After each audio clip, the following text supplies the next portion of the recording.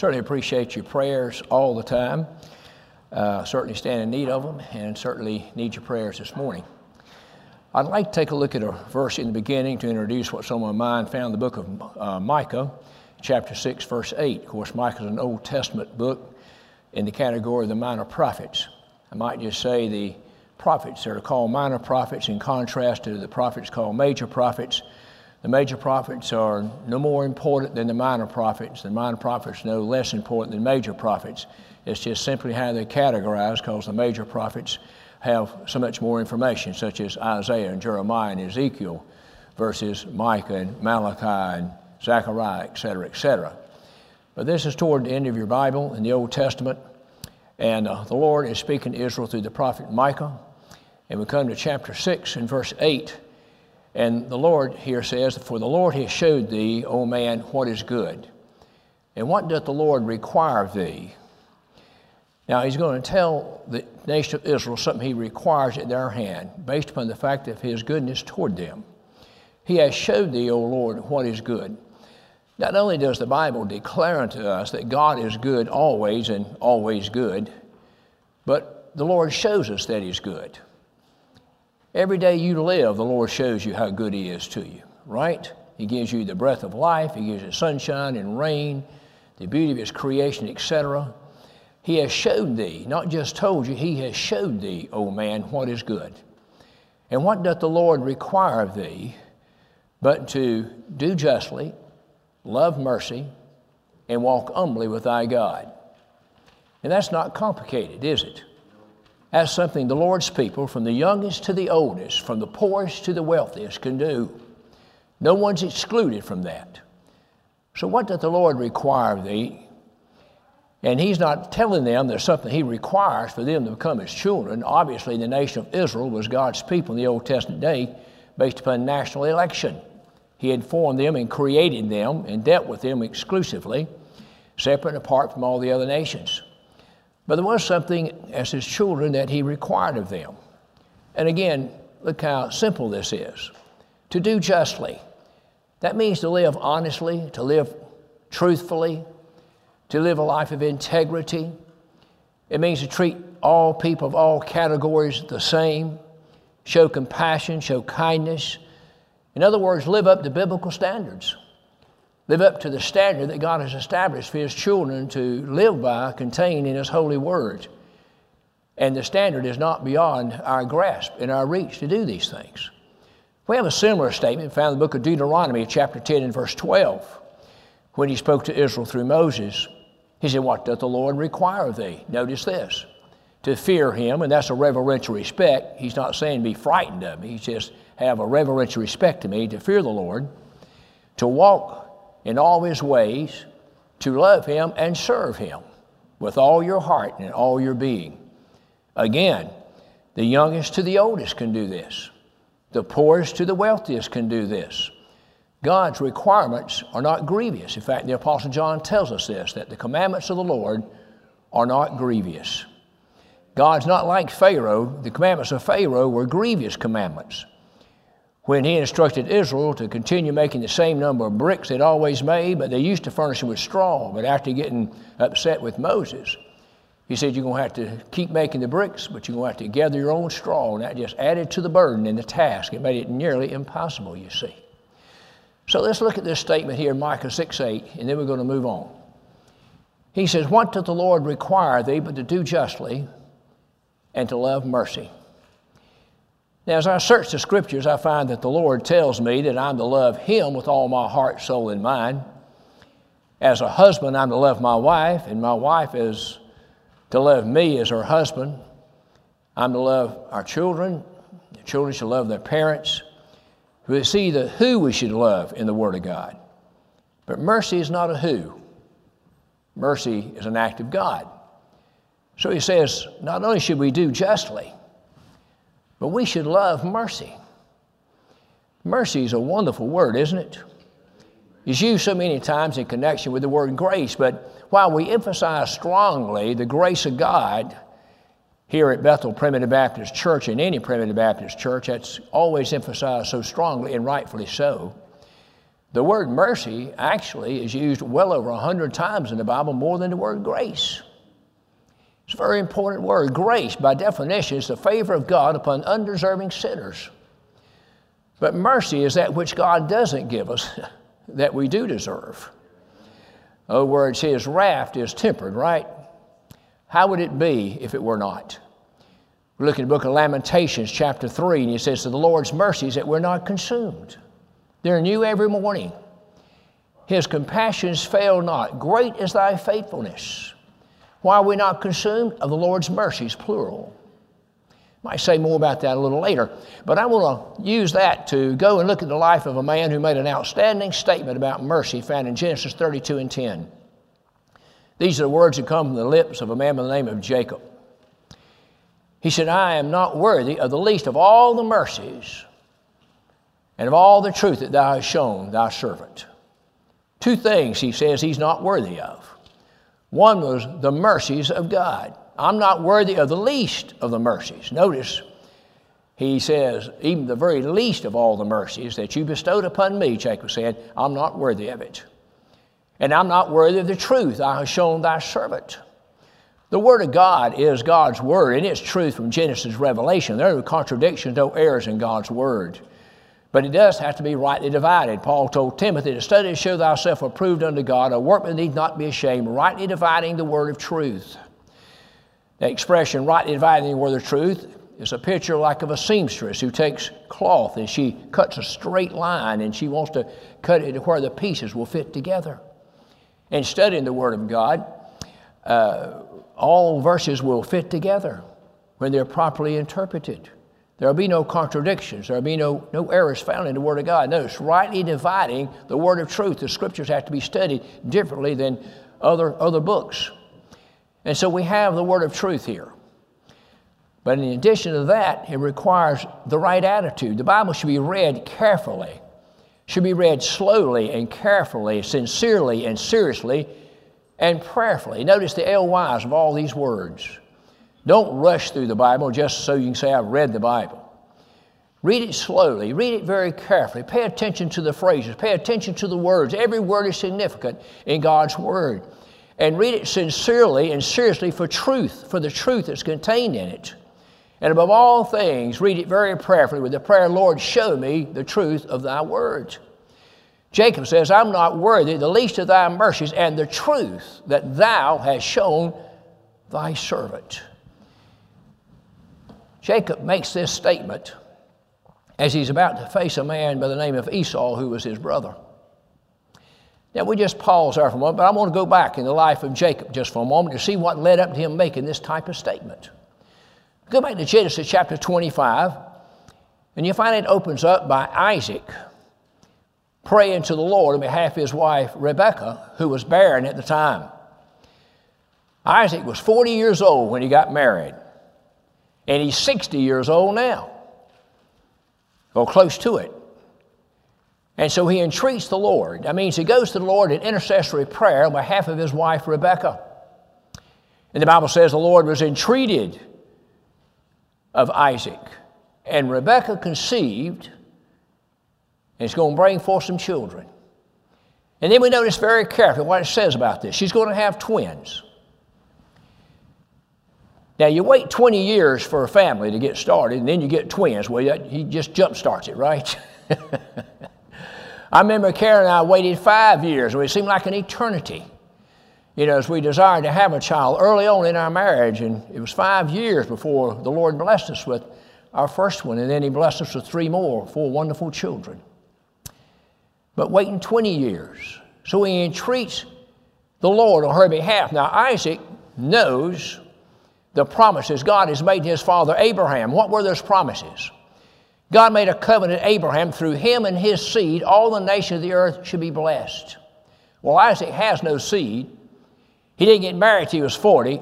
He's now near 60. So he entreats the Lord for this.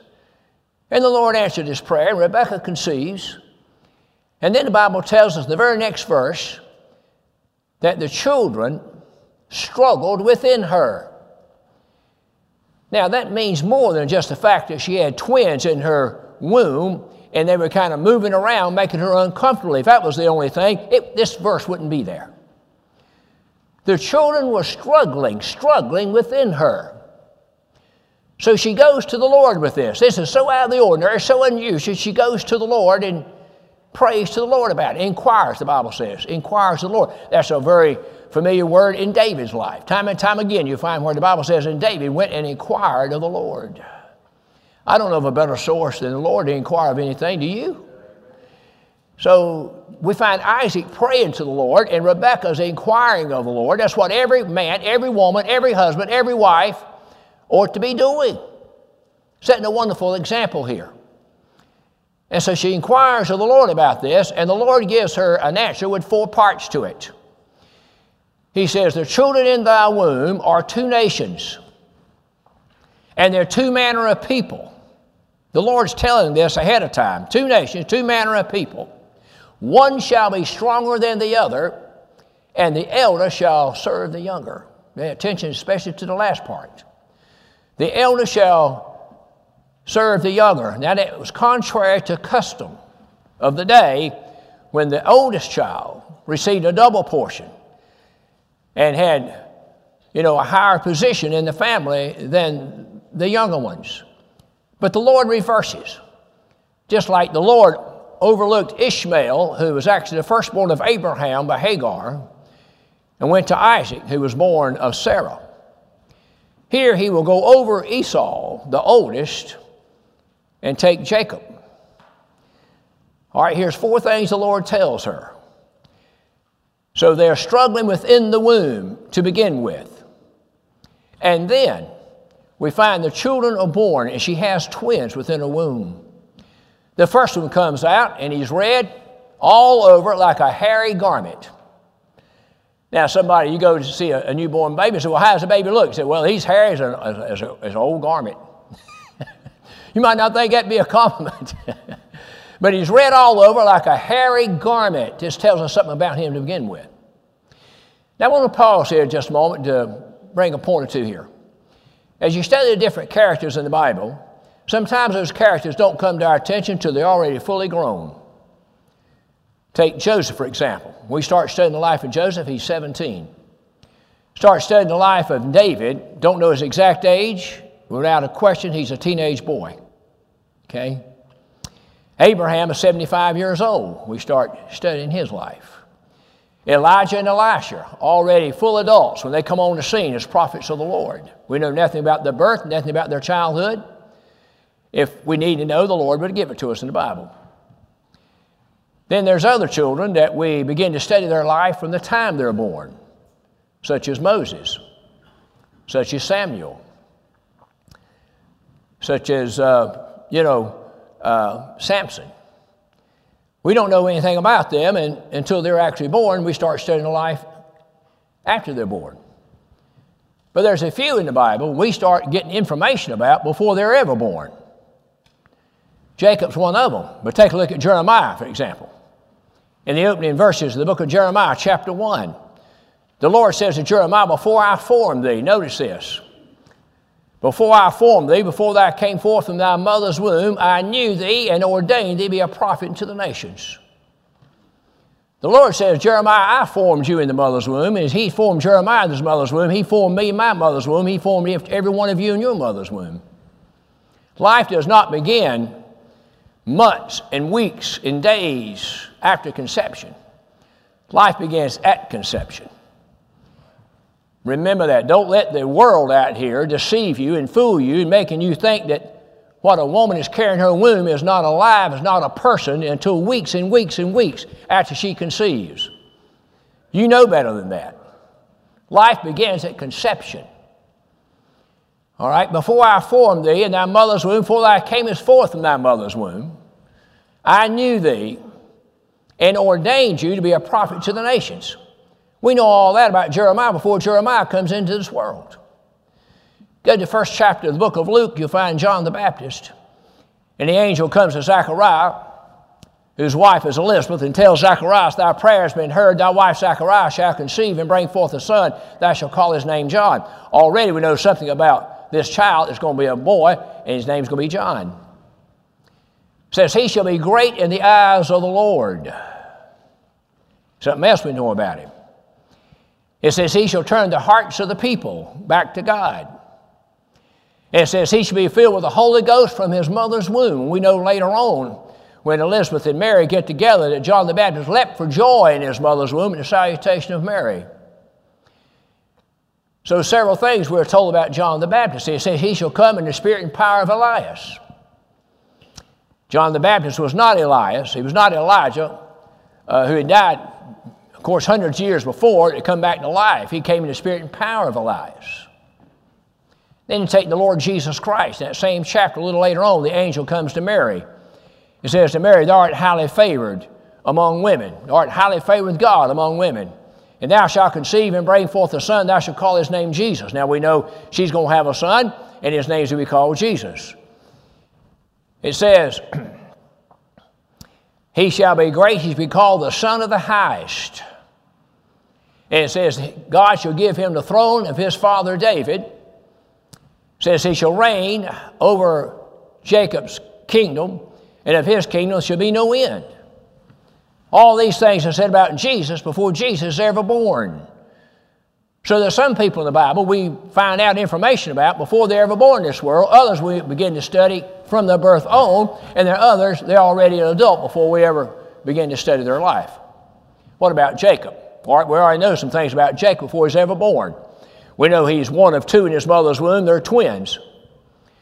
We know he's one nation of two nations. We know one nation will be strong than the other nation, and the elder shall serve the younger, which means his twin brother is going to serve him.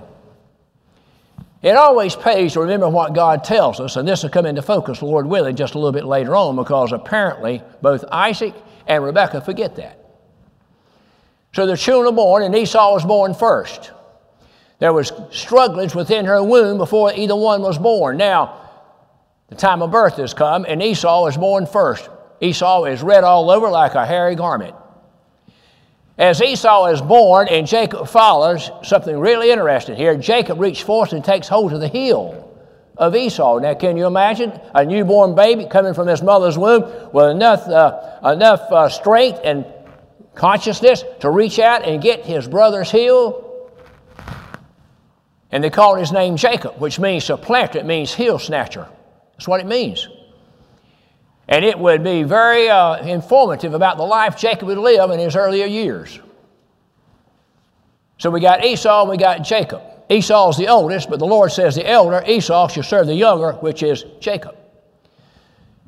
Now, I read in the book of Malachi, the last book of the Old Testament, chapter 1, verses 1 and 2, where it says, Malachi brought forth the word of God to Israel. The burden of the word of the Lord was on Malachi. And as a mouthpiece of God, he says, for I have loved thee, and wherein thou hast said, where have I loved thee? And the Lord saith, that Jacob have I loved, but I hated Esau. So God loved Jacob, hated Esau, according to Malachi 1, 2, and 3.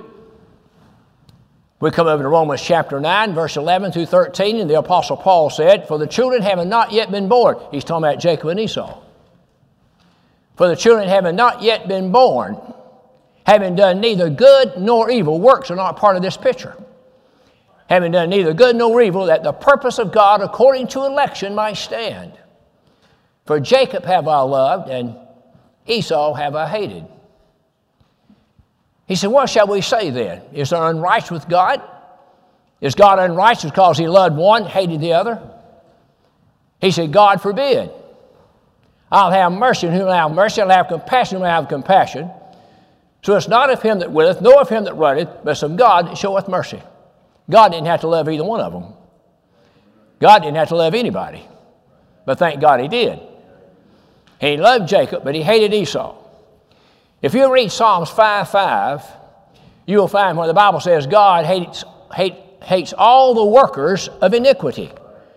And there's 21 references to the workers of iniquity in the book of Psalms alone. Notice, he didn't say God hates iniquity. We know he does. Hebrews 1, about 7 and 8 tells us that. God loveth the righteous, but he hates iniquity. But in Psalms 5:5, he says he hates the workers. That's people. He hates the workers of iniquity. You hear a lot about the love of God. You hear very little about the hate of God. But God is not a God of love. He's also a God of hate. He's a sovereign God. God does what he purposes to do. So we come back here and look at the life of Jacob in its early beginnings. Jacob is a planner. He's a trickster. They're born into this world here, Genesis chapter 25. Well, you're going to find the end of that chapter where Esau, now these boys have grown up. The Bible tells us Esau was a cunning hunter. And Jacob was a plain man dwelling in tents. So we have two stark differences between these two brothers, right? Now, a lot of times, brothers in a family, you can see the similarity in their faces, you see the similarity in their physical stature. They look a whole lot alike, etc. And then every now and then you'll have two brothers that don't look alike at all. They really don't. Well, here you got Jacob and Esau. You couldn't hardly have two differences anymore. Two boys any more different than these two boys are right here. One is a cunning hunter, man of the field. The other man is a plain man dwelling in tents. Esau comes home from the field one day, and he's very faint. He's very hungry, and he comes to Jacob. And he asks Jacob for some of that red soup that Jacob makes. You know what Jacob says to him? Now, he's his own brother in the flesh, a twin brother. And Jacob says to him, if you'll sell me your birthright, I'll give you some. Now, the Lord's already said that the elder shall serve the younger. Jacob doesn't have to do this. Jacob shows no compassion whatsoever on his brother Esau. None. And Esau's reason is this, was I don't get something to eat, I'm just going to die, so what good is my birthright going to be? So he swore to him and sold his birthright to Jacob for a mess of pottage. The Bible, that chapter ends, chapter 25, by saying that Esau despised his birthright. Trying to paint a picture to you right here this morning, especially of Jacob. Jacob was a trickster. Jacob was a supplanter. Put hold of his brother's heel when he come right out of the womb. There were strugglers within the womb. There were strugglers just as soon as they come out of the womb. His brother now, they're grown. His brother comes to the field. He's very faint.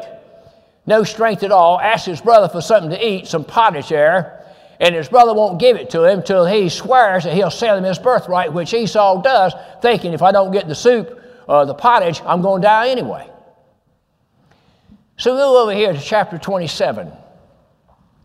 Chapter 27 opens up with something about Isaac. Now, here's something about Isaac. Don't want to speak too much about Isaac this morning.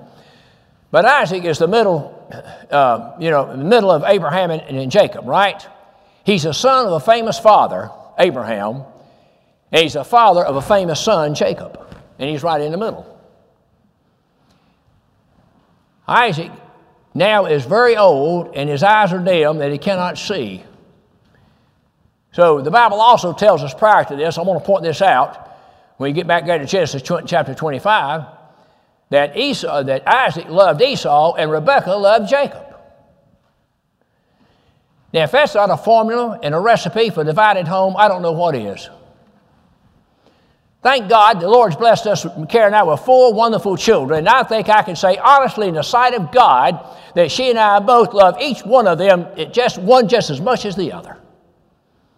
We've tried our best not to show favoritism one toward the other. They're all different, trust me. They're all different. We've had to work with them differently over the years. And that's true in any family, I believe. But Isaac loved Esau, and Rebekah loved Jacob. I don't think that necessarily means that Isaac didn't love Jacob and Rebekah didn't love Esau, but it's very clear that Isaac favored Esau and Rebekah favored Jacob. That's a recipe for a divided home, have ever read it. So we come to chapter 27, and Isaac now is old. His eyes are dim, he cannot see. So he calls Esau, and he says unto Esau, he says, go to the field, go hunting, and bring me back some venison, which was his favorite meal. He said, because I know not the day of my death. Follow this. I know not the day of my death. Do you know the day of your death? You don't, do you? And I don't either. Now, people say, well, there's two things that's sure, and that's taxes and death, and that's not an accurate statement. I know people that don't pay taxes. That's right. I know people that don't pay taxes. And whoever's living at the second coming of the Lord Jesus Christ is not going to die. They'll be translated, but they're not going to die. So I don't even know that I'm going to die. I'm kind of hoping I don't. I just soon to bypass that step. And just soon to be translated, take on home to be with the Lord in glory, right? So that's not an accurate statement. Somebody says, I don't know the future, but thank God I know who holds the future. That's not totally accurate either. Oh, there's a lot of things in the future I don't know, and God knows all the future. I know all that. But there are some things about the future I do know. I know there's coming an end day. I know there's coming a day when the Lord Jesus Christ shall return. I know there's going to be a resurrection. I know there's going to be a translation. All that's out in the future. I know that about the future. I sure do. Okay, we come to Genesis 27, and Isaac is old. His eyes are dim. He cannot see. He tells Esau, go bring me some venison, my favorite meal. That's what he's got on his mind for. No, not in the day of my death. He thinks he may be close to death, but he doesn't know. How close was Isaac to death when he made that statement? I will tell you. Around 30 years. He will not die for approximately 30 more years after making this statement to Esau. I've talked to people before. They say, well, I just don't think I've got long left. They're talking days and weeks, and next thing you know, they live another 10 years. You just don't know, do you? No, not the day of his death. And he says, I want you to go get that meat, make me a meal, for I want to bless thee before I die. Isaac, have you forgot what the Lord told you? Have you forgot that the elder shall serve the younger? That God's reversed the trend? God's reversed the custom? God has reversed all of this? Then why are you trying to put a blessing upon Esau that belongs to Jacob? Well, Rebekah overhears this. Rebekah was a great eavesdropper. She was. Some people specialize in it. They excel in it. Oh, they may be in the kitchen while conversation is going on in the den, but trust me, their ear's right around the corner. And she hears this conversation. She then goes to Jacob. She's forgot all about it. She's going, yes. Let me tell you something. Walking by faith is living a life without scheming. If you're walking by faith, you don't have to scheme. You don't have to try to work things out on your own if you're walking by faith. You just trust God, trust His promises, trust His word. So Rebekah goes to Jacob. She says, I want you to go get me 2 kids. You slay these 2 kids, that's talking about goats. And I'm going to make savory meat like your father likes. She's going to be able to take goat meat and make it taste like deer meat. She must have been an outstanding cook. And then Jacob objects. But notice, Jacob does not object because he thinks it's wrong. Jacob objects because of the 11th commandment. So, Brother Lawrence, what do you mean the 11th commandment? Aren't there 10 commandments? Oh, there's 10 commandments. The 11th commandment reads like this: Thou shalt not get caught. That's commandment number 11. He's afraid of getting caught. He says, I'll be known as a deceiver. She says, no, he says, for Esau's a hairy man, remember that? Says, but I'm smooth-skinned. She says, you go kill the goats, I'll make the savory meat, I'll take the skin of the goats, I'll put them on your arms, and I'll put Esau's clothes on you. I haven't forgot Genesis 32:10 yet. When Jacob says, I'm not worthy the least of thy mercies. I'm working toward that. All right? So she takes the goat skins, puts it on his arms, Esau's clothes on him, makes a savory meat, gives it to Jacob, and Jacob approaches Isaac.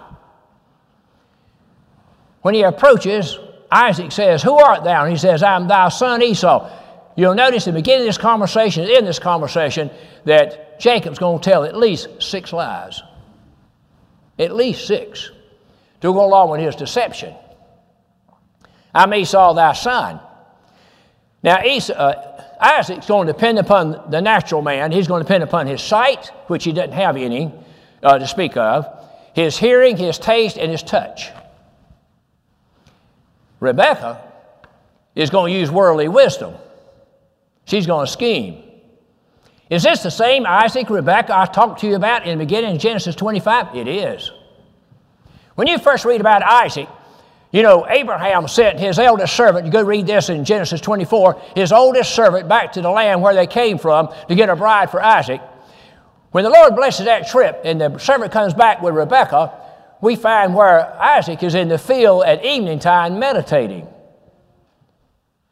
And you're going to find where Rebekah, when she sees Isaac in the future, she takes a veil and covers her face, showing she was a woman of modesty. She was a beautiful woman, but she was a woman of modesty. In Genesis 25, we find where Isaac's praying, entreating on the Lord for Rebekah, and then Rebekah is inquiring of the Lord concerning these twins that are womb. Is this the same Isaac and Rebekah? It is. I'm glad the Bible doesn't record just all success and all victories that God's people have had. I'm glad the Bible records their failures and their shortcomings, because I can relate more to that than I can the other. How about you? So she overhears the conversation. We find Jacob does what she says to do. They've entered into a cahoots now. And now he goes there to where Isaac is. Who art thou? Hearing. And he says, I'm thy son Esau. I brought of the venison. There's your second lie. He said, how did you brought it to me so quickly? He said, well, the Lord was with me.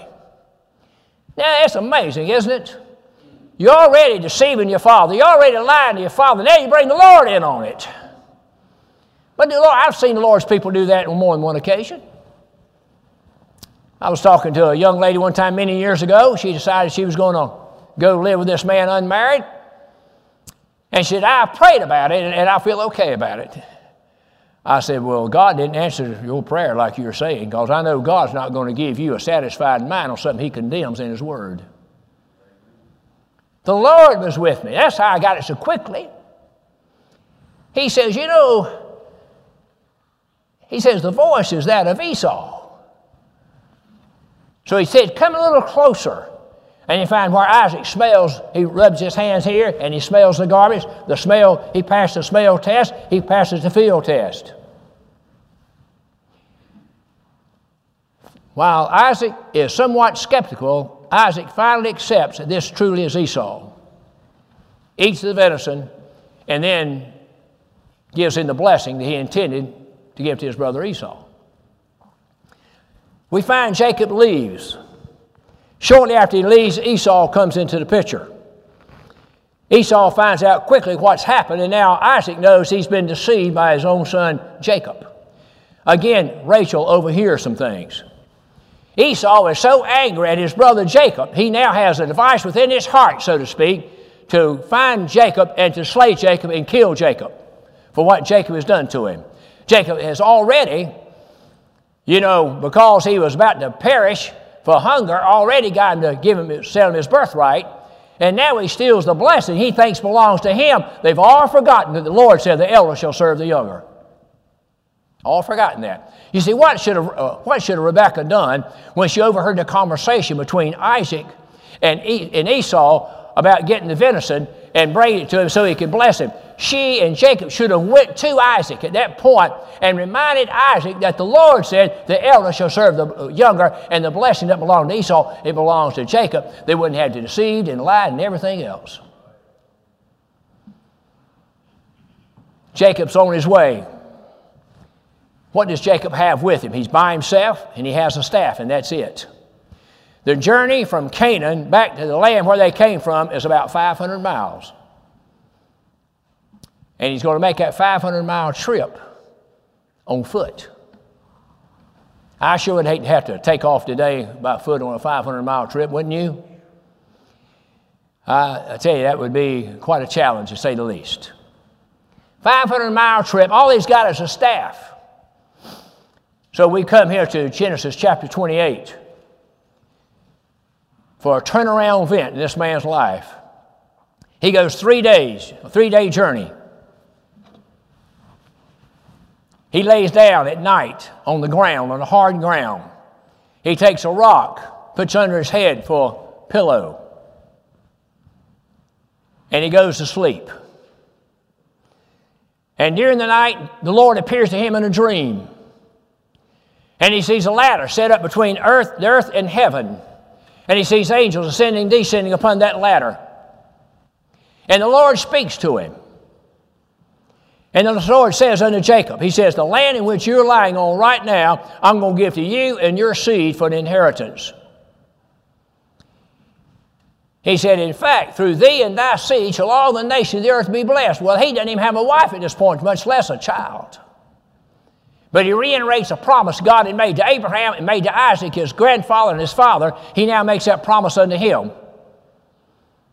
I'm going to give it to you and your seed. They shall inherit this land right here. He says, I will be with you. I will keep you. I will bring you, and I'll never leave you. 4 parts of this glorious promise. I'll be with you, Jacob. Right now, he's traveling by himself. A lot of times I travel by myself, a lot more than I used to.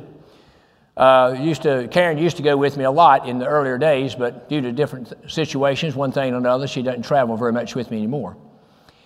So I travel a lot by myself. Somebody said, you come by yourself? I said, yes and no. I said, humanly speaking, yes, I'm by myself. Did I come by myself? No, the Lord came with me. And me and the Lord had a wonderful conversation on the way down the road. I mean, you know, when you travel 500 and 600 miles, you have a lot of time to talk to God. Have a lot of time to talk to the Lord, pray, listen to hymns, meditate, etc., etc. Make phone calls, by the way. I use Bluetooth, all right, so I'm doing it safely. Anyway, but the Lord is with me. And as I've said many times before, I don't mind telling the Lord anything because I already know he knows it.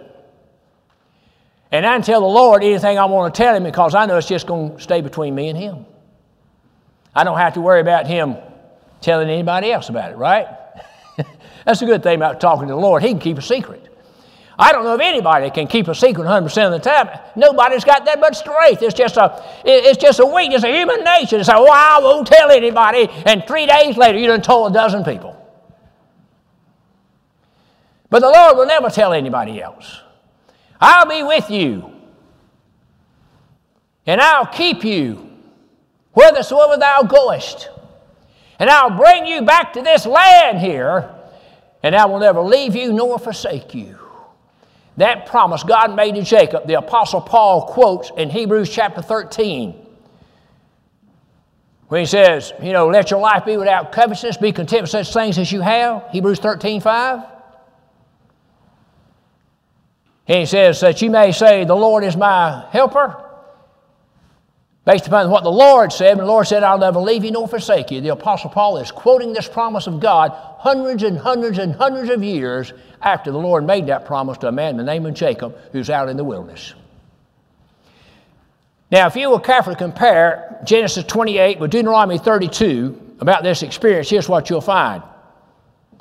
The Bible says in Deuteronomy chapter 32 concerning this experience that God found Jacob in a wasteland, in a desert land, in a waste howling wilderness.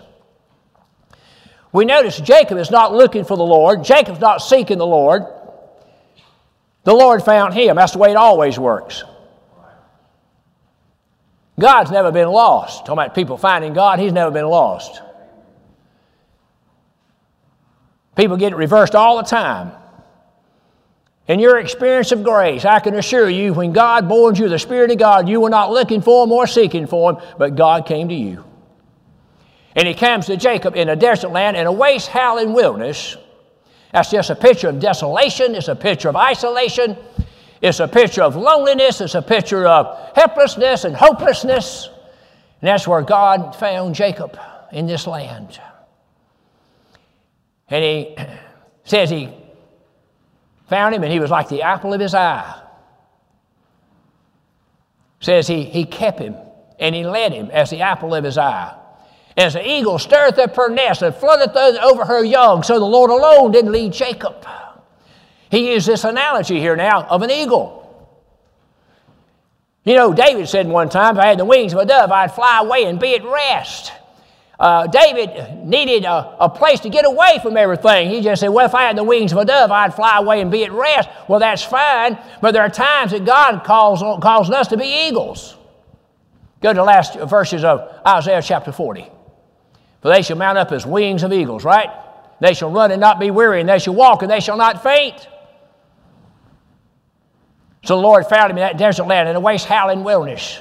Then we go back to Genesis chapter 28, and you'll find when Jacob awoke out of this dream, what did he see once again? He saw a ladder connecting heaven and earth. That's a picture of Jesus Christ being our mediator. You know, there's one made between God and men, the man Christ Jesus. He connects heaven and earth. And there were angels ascending and descending upon that ladder. God sent angels to watch over Jacob. He's by himself. Angels are watching over him. When Jacob woke up after God appeared to him, making all these promises unto him, the Bible says that Jacob was greatly afraid. He says, surely the Lord was in this place, and I knew it not. And those rocks that he had, that he put under his head for a pillow, he's now going to erect and make a pillar out of it, P-I-L-L-A-R. And he's going to pour oil on that, which in the Bible, that's symbolic of pouring out your soul in commitment to Christ or to God. I can give you several references. Go to the 29th chapter of Exodus. Go to Philippians 2:17. The Apostle Paul's experience in reading those verses. You remember what David did when he just wished out loud, spoke out loud, he might have a drink of water from the wells of Bethlehem, and his men who loved him so much were willing to risk their lives and hazard their lives to go through the ranks of the Philistines. And he went down to Bethlehem, got him a drink of water, and brought it back, and David was so taken back with such loyalty and such support and such love, he didn't even feel worthy to drink the water. He just poured it out on the ground. That wasn't out of disrespect. It was out of respect for what these men had just done for him. And you know what Jacob called that place? He called it Bethel, the house of God. He said, surely the Lord was in this place, and I knew it not. And then we find, after this wonderful and glorious experience, that he continues his journey now, beginning in the next chapter. He continues his journey to where he was headed to begin with, to his uncle Laban's place, and you can go read chapters 29, 30, and 31 for yourself. We don't want to go into all the details about that, but let me just say these couple words. He's going to spend 20 years over here. And by the way, let this be a lesson to all of us right here. When Rebekah went to Isaac to get permission to send Jacob back to the homeland to get a bride, she told Jacob, says, you'll be gone just for a few days. You know how long Jacob was gone? 20 years. You also know Rebekah never saw him again. Rebekah never saw him again. Sad, isn't it? All because of scheming. She never saw her favorite son again. Jacob, who deceived his father, would be deceived by Laban. He served 7 years for a woman he thought he was going to get the wife by the name of Rachel. Turned out he got Leah, because the custom that day is the younger doesn't get married before the firstborn. And we come over here to, I think it's chapter 31, and you'll find where he spent 20 years in this land with Laban, his uncle Laban. And now the Lord has showed him he needs to leave that land and go back. He started off with nothing but a staff. You know what he's got now? He's still got the staff. He's got Leah. He's got Rachel. He's got 4 altogether. He's got 11 sons and 1 daughter. And he's got cattle, he's got sheep. He is a wealthy man when he comes out of the land of Haran there. A wealthy man. And he tells Laban this. He says, I've served you 14 years. You changed my wages 10 times in the last 6 years. Except the God of Abraham and Isaac had been with me and blessed me. He says, you'd have sent me away empty. Jacob knows how blessed he is. Now we come to Genesis 32:10. And Jacob says, I'm not worthy the least of thy mercies thou hast shown thy servant. I believe we have a man here who loved mercy. He had not forgotten lying to his father. He had not forgotten how he schemed with his mother. He had not forgotten how he deceived his father. He had not forgotten how he had no compassion on his brother Esau. He hadn't forgotten any of that. He hadn't forgotten when he left there 20 years before that. He went out of there with nothing. And now 20 years later, he comes out of there with something. He says, I have 2 bands now as I cross this Jordan. I crossed Jordan to begin with just a staff. He said, I'm coming back now with more than a staff. I got Leah, I got Rachel, I got the handmaids, I got enough family, I have divided them, and I've got cattle and sheep. Because you have blessed me, I'm not worthy the least of the mercies you've shown thy servant. That's why I said it. I'm convinced Jacob loved mercy. He knew how merciful God had been unto him. He knew if he got what he deserved, he would be in a lot different shape than what he was when he made that statement. What about you today? What about me? Look at Romans chapter 12 just for a moment. Verse 1. Paul said, I beseech you therefore, brethren, by the mercies, plural, of God, that you present your body a living sacrifice, wholly acceptable to God, which is your reasonable service. He's saying right here, you need to never forget the mercies of God. You need to remember the mercies of God. I beseech you by the mercies of God that you present your body a living sacrifice, which is what you've done here this morning. You're in the house of God where you should be on the Lord's day in recognition of the grace of God and the mercy of God, the blessings of God. You're in the Lord's house on the Lord's day in recognition of His resurrection. You're in the Lord's house this day because you do believe, I hope you believe this morning, when you draw your last breath, heaven will be your home. It's the least we can do is to honor Him and to love Him and to serve Him and to do justly and love mercy. Look in Titus chapter 3 and verse 5, not by works of righteousness which we've done, but according to His mercy, He has saved us by the washing and regeneration and the renewing of the Holy Ghost. That's an expression, a verse, our teaching the new birth. Not by works of righteousness which you've done. And works, brethren, are conditions performed and completed, whether it be mentally or physically. He says it's not by works of righteousness which you've done, but it's according in harmony with what? His mercy. He saved us for the washing and regeneration and renewing of the Holy Ghost. See how mercy's involved there? One of my favorite texts in the Psalms is Psalms 85 and 10. When David says, for mercy and truth have met each other, righteousness and peace have kissed each other. Mercy and truth, what? They met together. Righteousness and peace kissed each other. When did that happen? On Calvary. The next verse says, for truth shall spring out of the earth. Well, whose truth? What's truth? Jesus Christ. John 14:6, I'm the way, the truth, and the life. No man come to the Father except by me. Truth sprung out of the earth in the virgin birth of the Lord Jesus Christ. That truth that sprung out of the earth lived for 33 plus years here on this earth. And He winds up on Calvary as He hangs suspended between heaven and earth. Mercy and truth met together. God didn't save you at the expense of justice. I'm telling you, the justice of God must be met. The rights of God must be met. And it was met in Jesus Christ. God sees you through Jesus. Aren't you glad that God was merciful to the point of sending His Son on your behalf, my behalf? Mercy and truth met together. Righteousness and peace kissed each other when truth sprung out of the earth. There's where salvation, my friends, was accomplished legally. That's where all the T's were crossed, all the I's were dotted. That's where justification, reconciliation, redemption all took place when Christ hangs between heaven and earth, suspended there, my friends, as the Son of God representing God, the Son of Man representing His family. Mercy and truth met together. And righteous peace kissed each other. Not by works of righteousness which you've done, but according to His mercy, He has saved you by the washing of regeneration and renewing of the Holy Ghost. And then Hebrews chapter 4, verses 14 through 16. Seeing then we have a great high priest that's passed into the heavens. Where is He at? He's in the heavens. How did He get there? He passed through the heavens. After His resurrection, 40 days later, He ascended in glory. Seeing we have a great high priest, or a high priest in the Old Testament, not one high priest was ever called a great high priest, only Jesus. Seeing we have a great high priest that's passed into the heavens, let us hold fast our profession of faith. That's the encouragement God gives you and me to hold fast our profession, because our Savior has arisen and passed into the heavens. Then He says, let us come boldly, that is with confidence, to the throne of grace. Aren't you glad you didn't say, let us come boldly to the throne of the law? Ooh, I wouldn't want to come before that, would you? I don't want to come before the law. The law demands perfection, and I know I couldn't come before the throne of law, my friends. I cannot meet the test. But let us come boldly to the throne of grace. I love that word, to the throne of grace. Why?